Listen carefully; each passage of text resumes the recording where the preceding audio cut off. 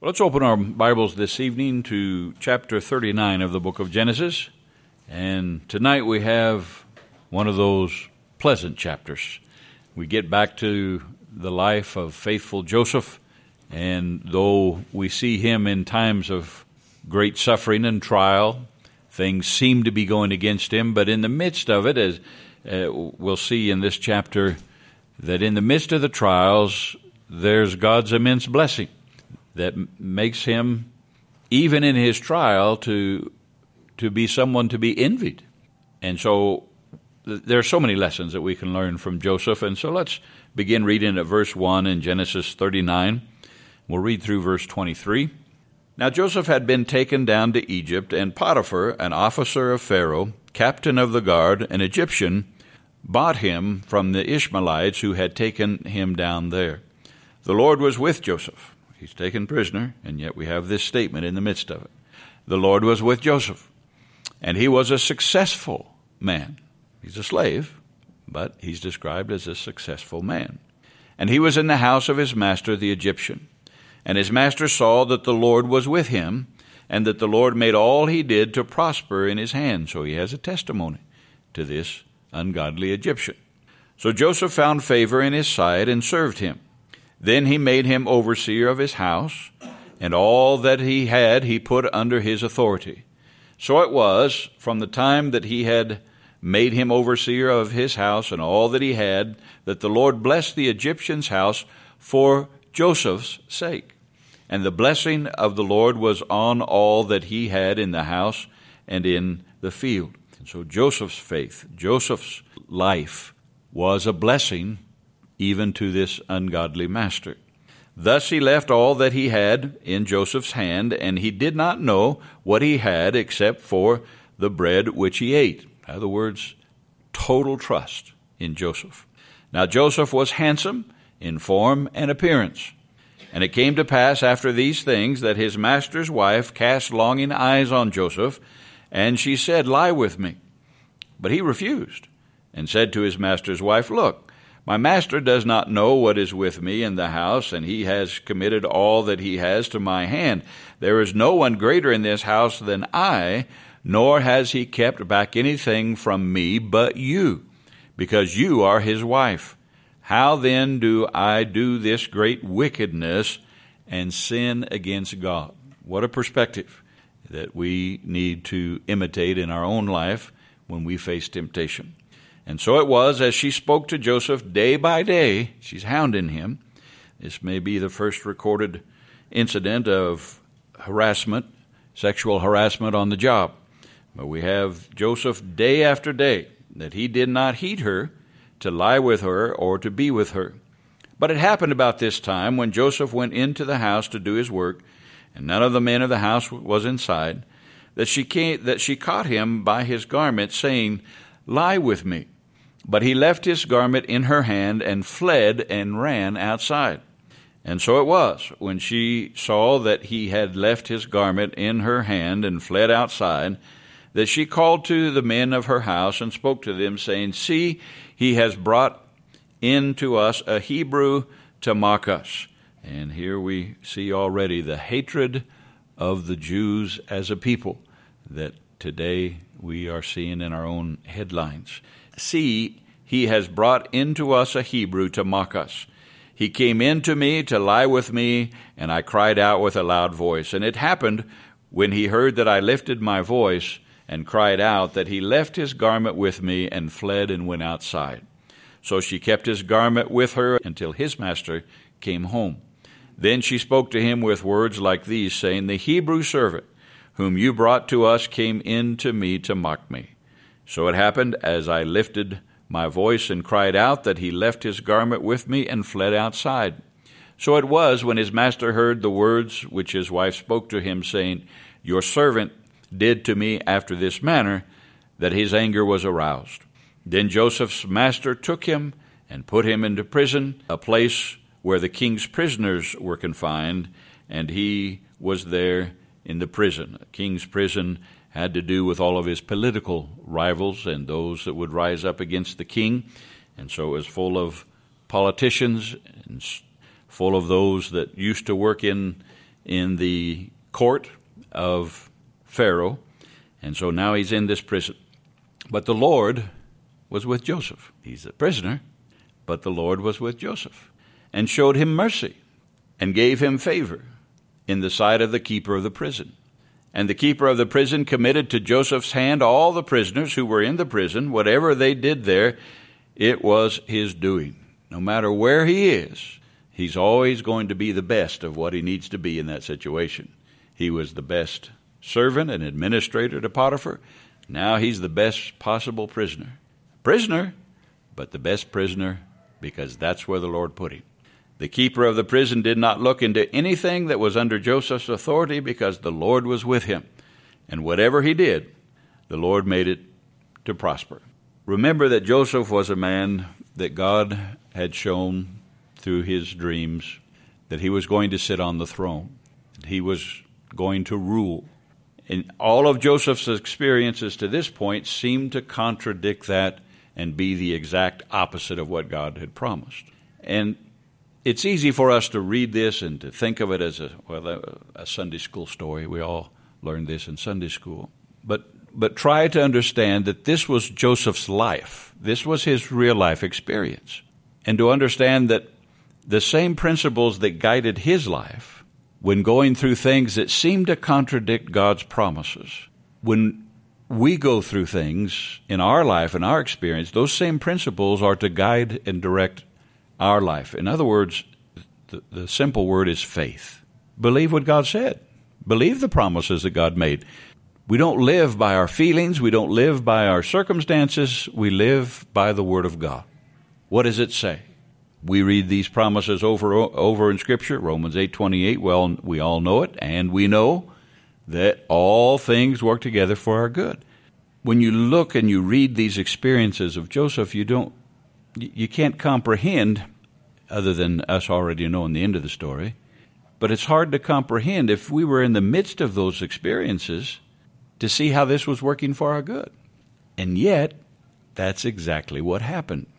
It would have been easy for Joseph to feel sorry for himself and to become bitter, and so many Christians have over the years. When they've gone through tragedies and sorrows and losses, many of God's people become bitter and angry against God. Why? Why do you let this happen? Joseph, from the human standpoint, I would not have faulted him at all if he had gotten angry and discouraged and defeated and bitter. But instead, we see him rising to the occasion in every circumstance. He doesn't waste time feeling sorry for himself. He doesn't consider himself a victim to his circumstances, to his enemies. This is one of the things, as over the years when I've dealt with God's people, there are so many that have this victim mentality. Some of them, it goes all the way, well, my parents did this, or my parents did that, and that's why I'm like this. And some of those circumstances and situations are real. I'm not belittling their impact or their influence, but none of those things can overthrow the faithfulness of God to those who trust Him. And so we have no excuses. Doesn't mean that we don't have to overcome some things, whether it be family or society or whatever the circumstances might be. Yeah, there are things, real things that we have to overcome, but greater is He that is in us than he that's in the world. God said He would take care of us. He would enable us to do His will and to have His best. Joseph seems to lay hold of that, and the Lord was with him, and it made all the difference in the world. The Lord is with you. You don't face anything alone. It doesn't matter how overwhelming it is, and there are some overwhelming tragedies that we face in life, but we never face it alone when we trust Him. He's a prisoner. First he was a slave in Potiphar's house, rose to the top there, best possible slave you could ever wish for, does everything right, and then he gets unjustly accused. He does it right, and yet he gets accused of doing it wrong anyway. Now, if there's anything that would make me bitter, that would be it. I do it exactly like God wants me to do, and then somebody comes along and says, I did it the exact opposite. My motives were wrong, or that hurts. God, I did what was right in your sight. Why are you letting this injustice prevail against me? But we don't read any of that with Joseph. thrown in prison, and before you know it, he's running the prison. When we are tempted, and we all are, when we're tempted to have those pity parties and feel sorry for ourselves, woe is me. No, I'm a child of God. He's promised that all of this is working for me, not against me. Oh, I know the enemy. He has a purpose in this, and he wants to destroy me. I know that. But he cannot overthrow God's purpose, my Father's purpose for me. And so when you see Joseph's trials, it ought to encourage you in your trial. God has a purpose. And we don't read anywhere that God tells Joseph what that purpose is. He didn't tell him, now Joseph, I'm going to cause you to be sold to merchants so you can learn how to buy and sell. He didn't tell him that. He was just sold. He didn't tell him, now I'm going to let you be a slave in Potiphar's house so you can learn how to administrate the business of others. I want you to learn some things on how to run somebody else's business so that when you become second to Pharaoh, you'll be able to run his business, his country. He didn't tell him that. When he sent him to prison, he didn't tell him, now I want to send you to this prison full of politicians so I can teach you how to deal with these guys. Because they're a unique breed. They all have this agenda, and you need to learn how to recognize it and deal with it. And he didn't tell him that. He just sent him to prison. When you're going through your trial, God doesn't just spell it out on the wall. Okay, I'm going to send you through this because this is what I want to do. He's promised that you can sit with him in his throne. That's for sure. He's promised this is working for you, not against you. This is providing a far greater eternal weight of glory. This sorrow that you're going through, it can't compare with the glory that shall be revealed. He's told us those things in his word. And so all the other things that we don't understand, that he hasn't told us, can we just trust him? Believe. Joseph did. And it seemed to work out all right for him. We read about his brother Judah and the mess he made of his life, because he wasn't trusting the Lord. He wasn't living by faith. And I think that's why God left those nasty chapters in there with those nasty examples of immorality and vileness as that backdrop, that black, dark backdrop of evil and carnality, so that Joseph's life would shine much brighter, that we'd understand there's a difference. The paradox of faith. In verse 2 of the chapter we read there, it says, the Lord was with Joseph, and he was a successful man, and he was in the house of his master, the Egyptian. Seems to contradict. There's a paradox. He's a slave, and the Lord was with him. Then Joseph's master took him and put him into prison, verse 20. But verse 21, but the Lord was with him. The Lord was with Joseph and showed him mercy. There's a paradox to faith. Two contradicting things, both of them are true. Yes, there's suffering. And in the midst of the suffering is prosperity, blessing, protection. And so this is what we have to remember. Our joy is not in our circumstance or situation. Our flesh, we want to be happy and joyful when everything is just like we want it to be. And then when the bottom falls out, then so do our emotions, so does everything about us. We're just discouraged. We don't want to go on. We've all experienced that. I experienced that. But we have to understand that the Lord is with us.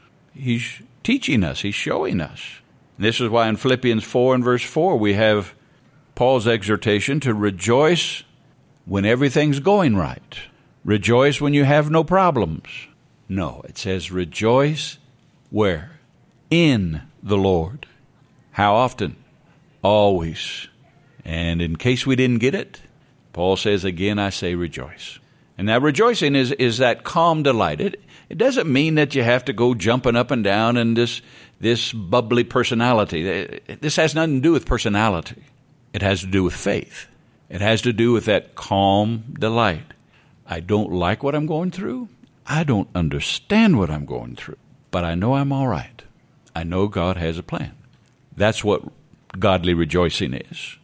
And because God's got a plan, because I'm all right, I rejoice in the Lord and his faithfulness. I don't rejoice in my pain. I don't rejoice in my trials. I rejoice in the Lord in my trials. And I rejoice in the Lord in my blessings. I just rejoice in the Lord all the time because what? He doesn't change. Oh, my circumstances do. If I rejoiced in my circumstances, I'd be up and down daily. But I rejoice in the Lord always. 1 John 3, our actions and our attitudes daily will be dictated by our degree of faith in God's promises. The more we believe them, the more we will rejoice. The more that we will seek to be the best God wants us to be in that situation. The best servant, the best prisoner, whatever it is, we want to be the best for the glory of God. 1 John 3. Beloved, now we are children of God, and it has not yet been revealed what we shall be, but we know that when he is revealed, we shall be like him. For we shall see him as he is, and everyone who has this hope in him purifies himself just as he is pure. Now, if you truly believe Jesus is coming, and if you truly believe that you're going to rule and reign with him, if we live a life of faith to honor him, that faith will cause you to be purified in every circumstance and every situation. And we know that often the Lord uses trials, the fire of trials, to purify our faith. That when we're going through things, just as when you study Job's life, you begin to see he was the most godly man on the planet at the time. But because God loved him, he says, I want to show you even more of myself, Job. I want your faith to be even purer than it is, even though it's the best that there is right now. I want to purify you even more. So he sent the fire of trials. And little by little, you begin to see some of the dross rise to the top of his life, some of his comments. God wasn't punishing him. He hadn't done anything wrong. God was just purifying his faith, revealed some things to him that he might have a deeper walk with God. God does that with us. If you believe Jesus is coming, you'll want to be more pure, your faith to be more pure. God worked those things out in me that aren't pleasing to you. Some of those thoughts or attitudes or sometimes even habits or actions. Lord, bring those things to the top that they might be burned off, even if it means trials. 1 Timothy 6 and verses 11 to 16. But you, O man of God, flee these things and pursue righteousness, godliness, faith, love, patience, gentleness. Notice that Joseph fled temptation. And so many say, well, I couldn't help it. I'm just human. Well, Joseph was just human. But because he loved the Lord and did not want to offend his God, he fled. We need to flee some things. But we don't just flee things. We pursue things. We pursue that which is right in God's sight. And you do that through knowing God's word and then applying it to your life. Faith, love, patience, gentleness. Fight the good fight of faith. Lay hold of eternal life to which you were also called, and have confessed the good confession in the presence of many witnesses. I urge you in the sight of God, who gives life to all things, and before Christ Jesus, who witnessed the good confession before Pontius Pilate, that you keep this commandment without spot, blameless, until our Lord Jesus Christ's appearing, which he will manifest in his own time. He who is the blessed and only potentate, the King of kings and Lord of lords, who alone has immortality, dwelling in unapproachable light, whom no man has seen or can see, to whom be honor and everlasting power. Amen. That's the one that we serve. That's the one that we fear. That's the one that we trust. Not our circumstances, not our situation, but Jesus, the Lord of lords and the King of kings, who is our good shepherd. When it says that the Lord was with Joseph, this is the one who's with us. This almighty, all-wise. He's with me in every circumstance, every trial, every situation. That's why we can rejoice. That's why we can have peace. We don't have to pretend that we know how God's using this. There are a lot of things in my life I've gone through things that while I was in the midst of it, didn't understand that, what good can come of this.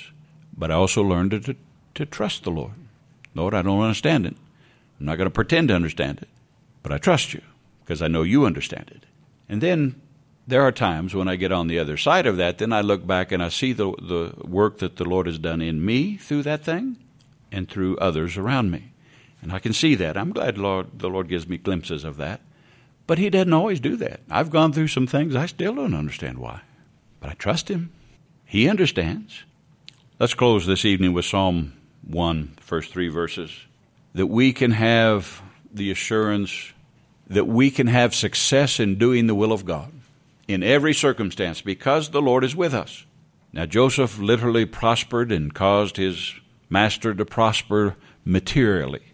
We don't have a promise that we will always prosper materially in the Word of God. But we do have the promise that we can always be successful in doing the will of God. Always. Because the Lord is with us. And so in Psalm 1 and verses 1 to 3, blessed is the man who walks not in the counsel of the ungodly. Joseph didn't listen to the counsel of the ungodly. Not to his ungodly brothers and not to anyone else. Nor stands in the path of sinners. You don't walk that way. You don't live like them. Nor sits in the seat of the scornful. You don't judge like the rest of the world judges. You judge everything in the light of the Word of God. But his delight is in the law of the Lord. This is the man that's blessed by the Lord. What is it that thrills your heart? The Word of God? The revealed will of God? And in his law he meditates day and night. He shall be like a tree planted by the rivers of water, that brings forth its fruit in its season, whose leaf also shall not wither, and whatever he does shall prosper. That was Joseph's testimony, and it can be yours. Again, the prosperity that we are promised in the New Testament is spiritual prosperity, eternal prosperity. And often God does use material blessings and other things for people to see. But more often than not, in this crazy world in which we live, when someone sees your heart, the peace and the joy that you have, and how that you dedicate yourself to being the best of whatever God's called you to do, best student, best father, best mother, whatever your role is in society, to do it as the Lord enables you to do, so that others will see there's no better life to live than a life of faith in Jesus Christ. Joseph had that testimony. You can have that testimony. They may not always, like seems to be the case with Potiphar. He saw that because of his faith in Jehovah, he prospered. And Joseph's prosperity led to Potiphar's prosperity. And he saw that. And, of course, he liked that. Others may not attribute your stable life, your joy, your peace to the Lord. But at least they will have the opportunity. And then maybe the Lord will give you that opportunity to testify to them, to tell them why you have this kind of peace and joy, even in the midst of trials. May we have the kind of testimony that Joseph had.